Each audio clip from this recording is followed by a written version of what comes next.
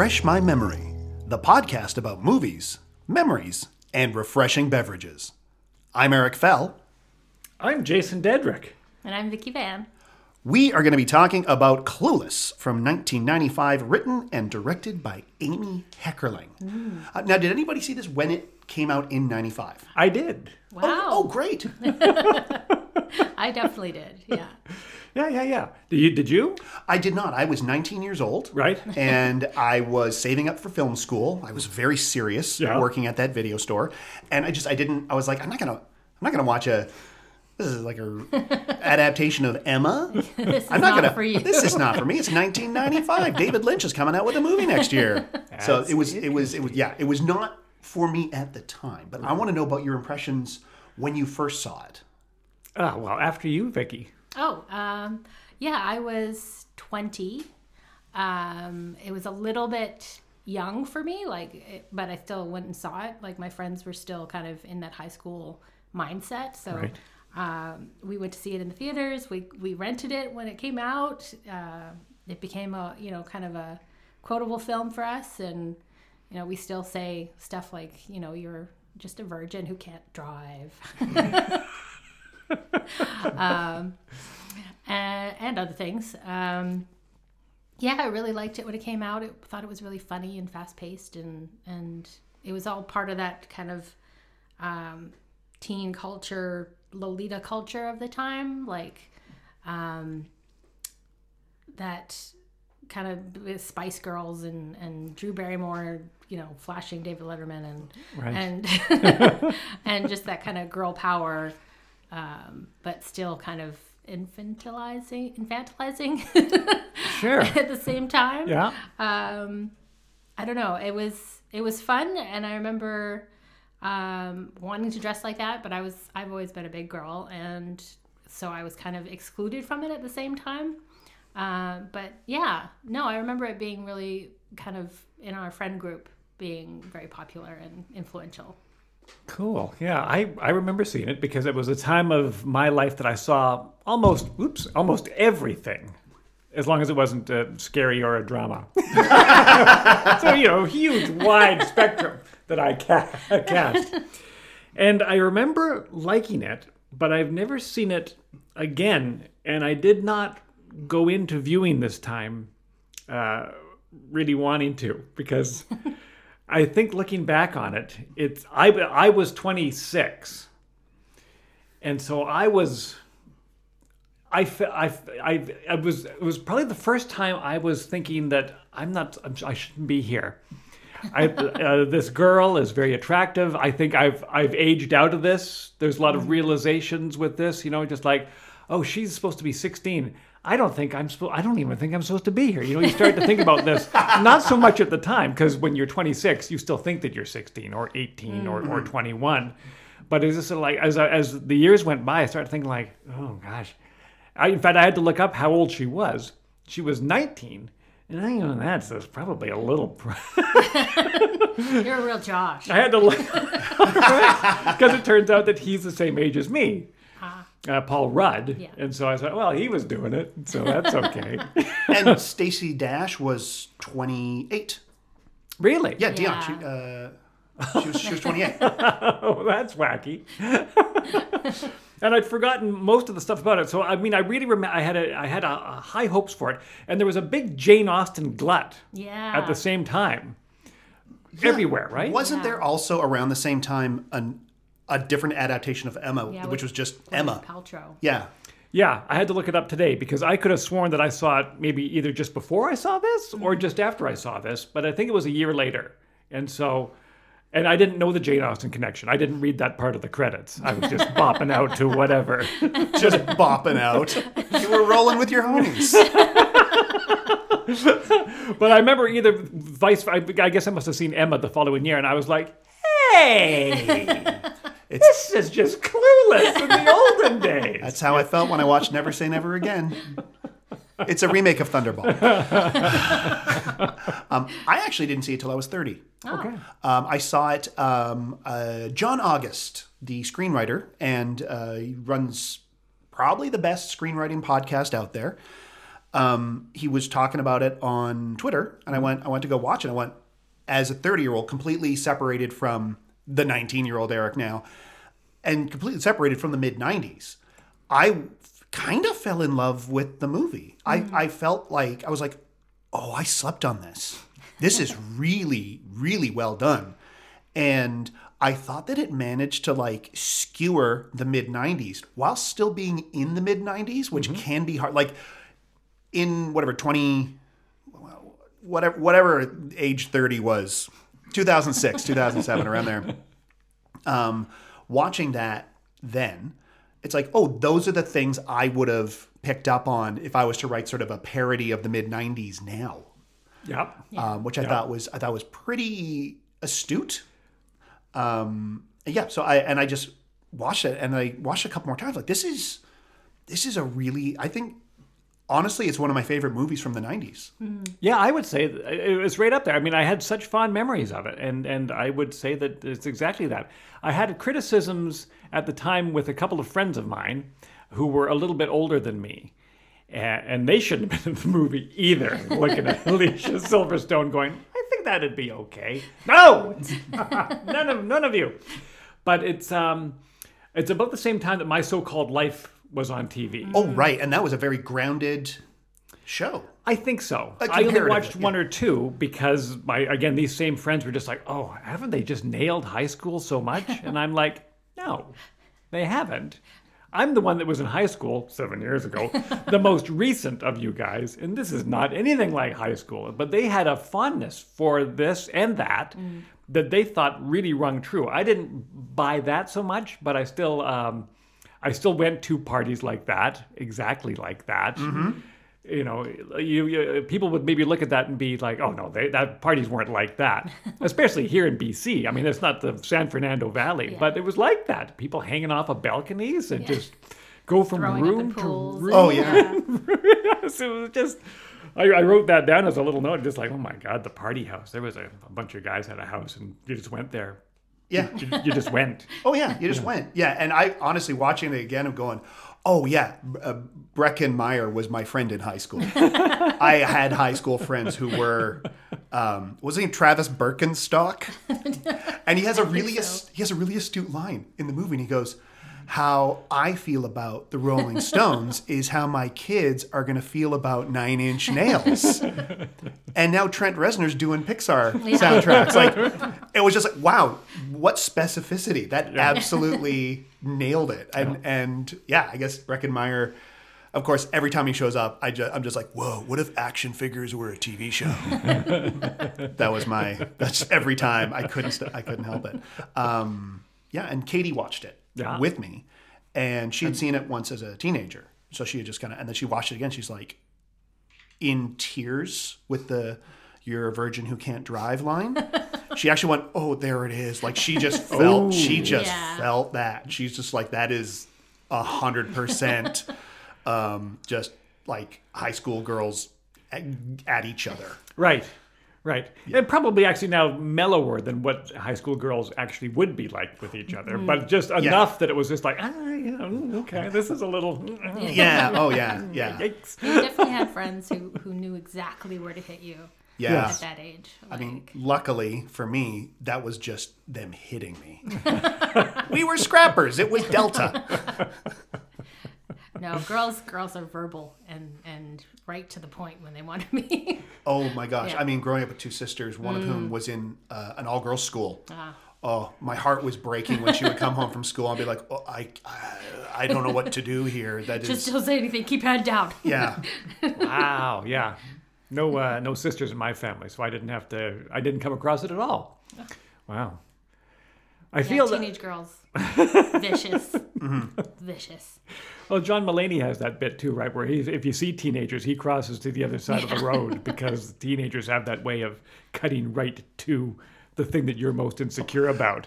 Yeah, if you are every single person who exists at one point in their life has done something that a group of teenagers have seen, and the group of teenagers has quietly laughed about it, and you have become their inside joke. I'm convinced that is a universal thing. Oh, not so quietly sometimes. This is true. I still do. I get a haircut about every 4 months. And so I go from very short to like George Harrison, 1968, and then it goes back again. It doesn't go long. It just goes sort of big and mushroomy. It doesn't go 74 George Harrison. Not 74. 68 nope. George Harrison. That's right. Yeah. Animated George Harrison. Yeah. Where it went out to the side. Right. There's a funny thing. And I know that it looks like that. I've joked about it. And I was walking past a group of teenagers one time, and I heard one of them say to the other one, nice beetle do. And I was like, oh my God. God, 24, you will cut me to the quick, you bastard. While my Jason gently weeps.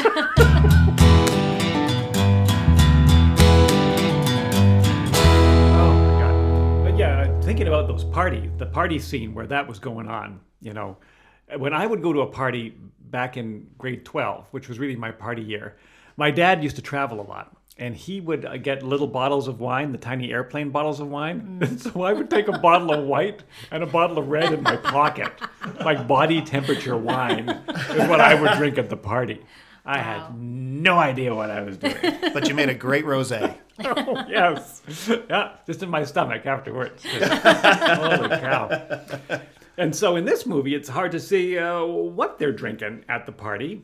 But we were stumped as what people would drink in the 90s at a party like this. Mm-hmm. So we took a poll. The internet was polled. The internet is never wrong. 100 people surveyed. Top 5 answers on the board. Here's the question. Actually, the top 1 answer on the board. Here's the answer. Pabst Blue Ribbon. That's weird because when I was partying in the 90s, it was Kokanee, Heineken, and Corona. Kokanee, yeah. Yeah, yep. Kokanee. Well, I guess it's a regional thing. This is a Californian movie, so. Yes, there you go. I don't know. In fact, I think I probably thought that Pabst Blue Ribbon was fake. It seemed like Popeye spinach. Is what it does. It does look like a one of those fake like Blammo Cola things. Yeah, Schlitz beer or anything. Just like I don't think that's real. Oh man, I learned about Schlitz beer from Mystery Science Theater 3000's Mitchell. So I'm not one to talk. When I was in high school, what we would drink is whatever the older siblings would bring us, and it was very frequently 2-liter bottles of Canada Cooler, any 2-liter cooler. There was something called Rockaberry. I forget which brand it was, but it was like Rockaberry flavored cooler. Remember a lot of peach flavored things. Yes, I was heavily into peach flavored stuff because I wasn't a big beer drinker, but this would give me a nice buzz. Yeah. And there was stuff in the cupboard at home that we just then replaced with water because we were brilliant. Well, with gin, I learned from the Sting that you can cut gin really, really with a lot of water, and it'll still smell undiluted. Ah, good to know. Because that's how they fake being drunk in the Sting. Right. Which is, of course, a really cool high school movie, Eric. What do you say we try some of this Pabst Blue? I think we're only going to need to open 1 can. Yeah. I don't think we're going to have 2 cans between the 3 of us.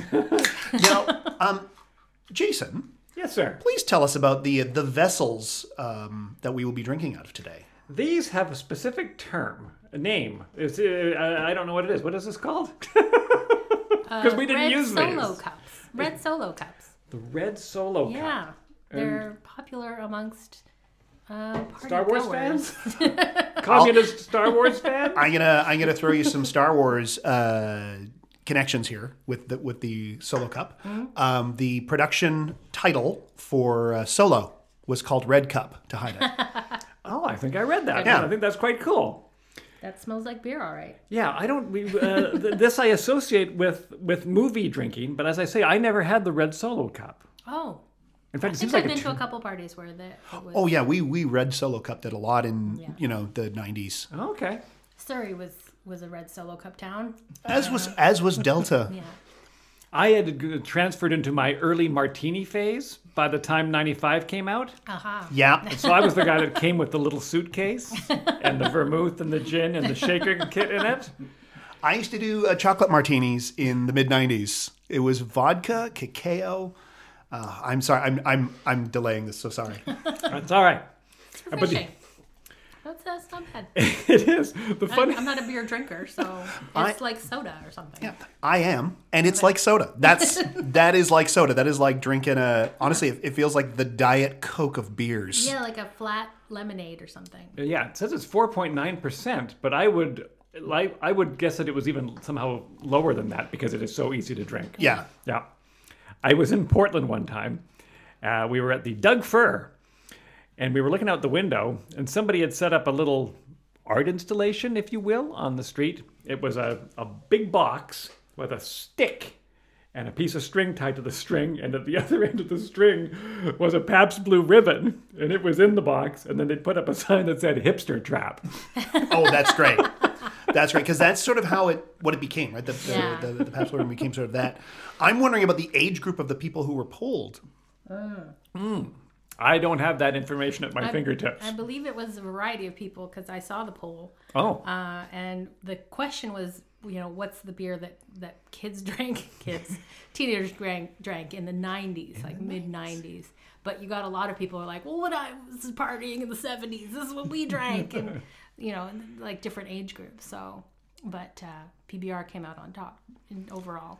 I was at a party one time. This is going away from Clueless now, but this is the vibe of these parties. I was sitting on the floor with this guy, leaning against the wall, and he, as his drink of choice, had brought a gigantic bottle of. Wouldn't it be great if I knew? Was it a 40 of OE? No, it was it's more of a liqueur. It's a honey flavored kind of a. Oh. Drambuie? No. Was it mead? Was he from a Renfest? No, it wasn't mead. Okay. It's close to the Drambuie. It's kind of peachy. It's Georgia. Southern Comfort? Southern Comfort. He had the biggest Southern Comfort bottle. And I'm sitting on the floor next to him. He said, "Hey, you want some Southern Comfort?" And I said, "I sure do." And I remember drinking it. He's like, "I got to go home. I don't want to sit here with Ian Muir drinking out of the same bottle of Southern Comfort. This is wrong." But that's that party that they go to in the Valley. And by the time the mid-90s happened, I was the guy at the party would be there, and then I would find the rec room, find the N64, and everybody had GoldenEye, and I'd just sit there and play GoldenEye, and people would just come and go, "Hey man, Eric's playing GoldenEye. Let's play GoldenEye with Eric." That was my party vibe. I was drinking martinis at a party, and the problem with the martini is the famous quote is, "I like a martini with dinner, 2 at the very most, 3 I'm under the table, 4 I'm under the host." Right? That's Dorothy Parker. Yeah. And I didn't end up under the host, but they're small drinks, but they're powerful. And so I'm drinking this thing, and then I have another one. And then I have another one, and then my friend Dave comes and finds me, and I'm leaning against the wall, going, I don't feel very good. He says, "Well, how many drinks did you have?" I said, "I had like 3 martinis, but I don't know, something's not sitting right." He says, "Well, here, come sit down, sit in here. I'll go get you some water." So we go into this quieter part of the house. I sit down in a chair. He brings me water. I'm sipping the water. He goes away to do something else. And I'm feeling pretty good there after the water. He comes back upstairs to check on me. I'm in the kitchen shaking up a martini. He says, "What are you doing?" I said, "Well, I felt better." Yeah, the first time I had martinis was at a Comic-Con in Seattle. And I didn't know how potent they were. So right. And they don't taste that potent. They're easy to drink. For me, anyway. Mm-hmm. And I had 2 right off the bat and then a third and got so drunk that I kind of wobbled back home and I did the classic, I got into my hotel room and when I woke up the next morning, there was just a trail of clothes to the bed. I just stumbled on to the bed. And in the morning, I was still drunk. I got up at 7 a.m. or something. I thought, I'm going to go for a walk in Seattle. And I put my clothes back on in reverse order and went for a walk. And got back to the hotel, and Will Wheaton was in the lobby. And I was like, "Oh my God, it's Will Wheaton." And I kind of waved hi, and he was checking out or something. And I got back to my hotel room and realized my fly was open the whole time. That's my martini experience. I don't drink martinis anymore.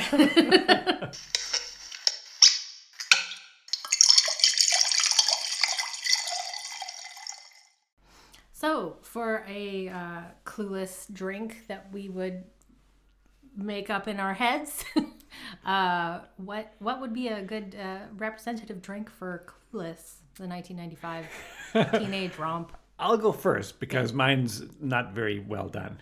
Okay. That way Eric can save us. What?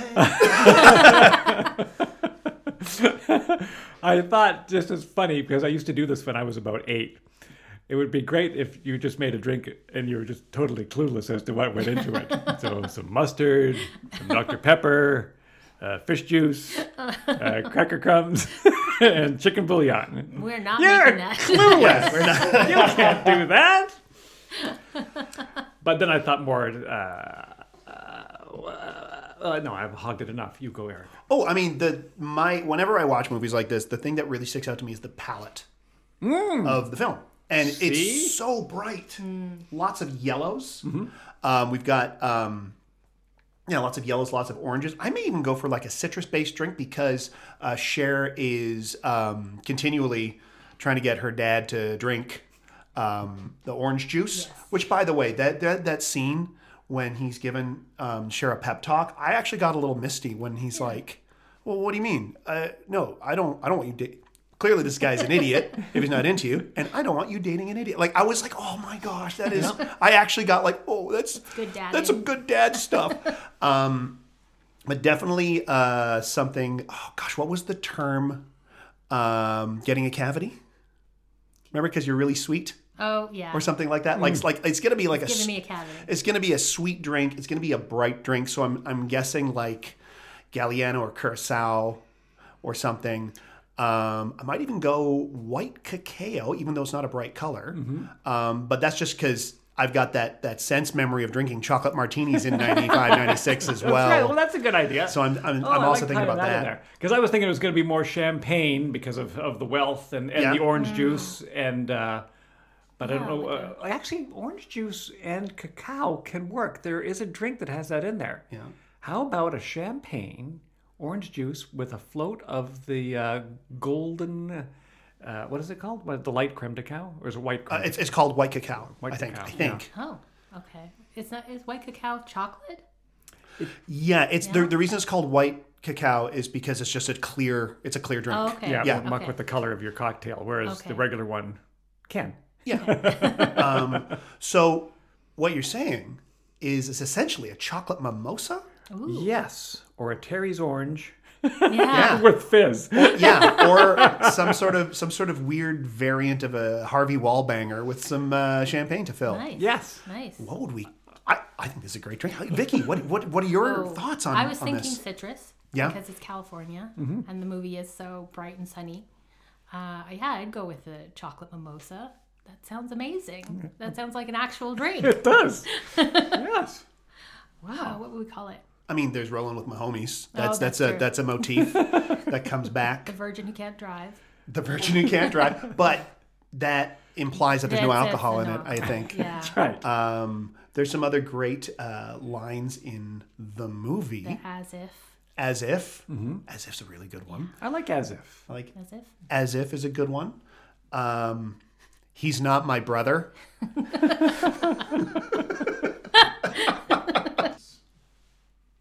Oh my gosh. Final thoughts on Clueless, which from my point of view is an absolutely delightful film. Mm. Yeah, it's got like the joke per minute thing down pat. It's every scene has something either skewering Cher or friends or society in general, or it's so packed with funny that it's surprising for like, a teen movie that it's not just fart jokes. Yeah, no. And there's a fun, subtle transition, too, that happens to Cher there as her world kind of falls apart, where she gets just a little bit grayer. Mm. Did you notice that? Yes. Her makeup sort of goes away and she starts to wear subdued colors. I noticed something very specific that happened there. Off the top, you got when she's around, she's listening to all the happy music. Paul Rudd is consistently listening to Radiohead, which is accurate for me in 1995, specifically the album The Bends, which all those songs were off of. There's a shot of her walking into the house, and there is a cover of one of the songs from that album, just a subtle guitar riff as she's walking to the house of a Radiohead song. I noticed that just because it's the way my brain is wired. I guess it's wired to Radiohead. But I did notice that, and I noticed the way that she did. She changed as a character. Yep. She's got a little quiet. And it's funny because she's supposed to be highlighting, and yet she seemed to have lost all of that bright spark that was the highlighters. I went on a deep momentary dive there as I was watching, and I went, I think this is when my life ended. I went back to that part of my life thinking, oh yeah, 95, 96. I think that's when everything sort of went off the rails as far as my life was concerned. And, if we had another half hour, I would enlighten you. But really, I think maybe that was another reason that I didn't want to go back to it, is I think this is like my last. Oh my goodness. I'm so sorry. Yeah. I was already 2 years into a job that I didn't like, that I'm still doing now. And, Oh. yeah, no, it was a good movie. Really. Do you want me to make you a Radiohead mixtape? Some complaint. But yeah, the soundtrack was amazing. I'm trying to bring it back. Yeah. Bring it back. For Vicky! Sure. Bring it back for sure. Because everything turns out all right, and it's some of the nicest work that Dan Hedaya has ever done. Yeah, Dan Hedaya was great in this. I had to Google Dan Hedaya. He looks younger now than he did then. He's had some. He had his Hedaya lifted.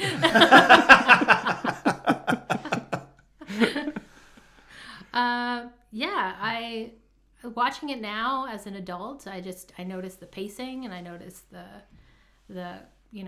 bright palette, as you were saying, and just it brings you back to that time, for me anyway, because I was around that age anyway. Brings you back to all the kind of the parties in high school and the relationships you had back then, and I've only have a few friends from high school left that I still talk to, and I think our reunion's coming up soon. Uh-oh. And I went to my 10th year reunion, and it was just everyone broke into their cliques and just talked. And now we have Facebook and Instagram and Twitter, and so I don't think we really need a reunion of sorts. But yeah, I've trailed off into a completely different subject. No, not at all. Because you're talking about 95 versus now, right? Yeah. Like I went to my 10-year reunion many years ago, and I put on a name tag that said, "Hello, my name is Richie Cunningham," and people were like, "Oh, well, I had a big graduation year. I had 650, so I could actually walk through the whole thing, and no one knew who I was."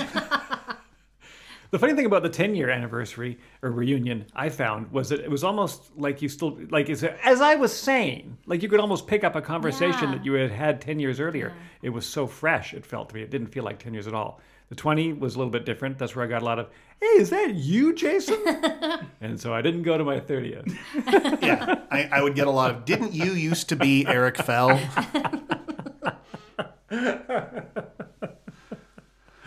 Oh. If you want to make yourself the drink featured in today's podcast, take a picture and send it our way, along with any questions, comments, or etc. to sneakyd@sneakydragon.com. So have a good one. But I'm so bad at this. Oh, we love all you driverless virgins. Yeah. Yeah, that's it.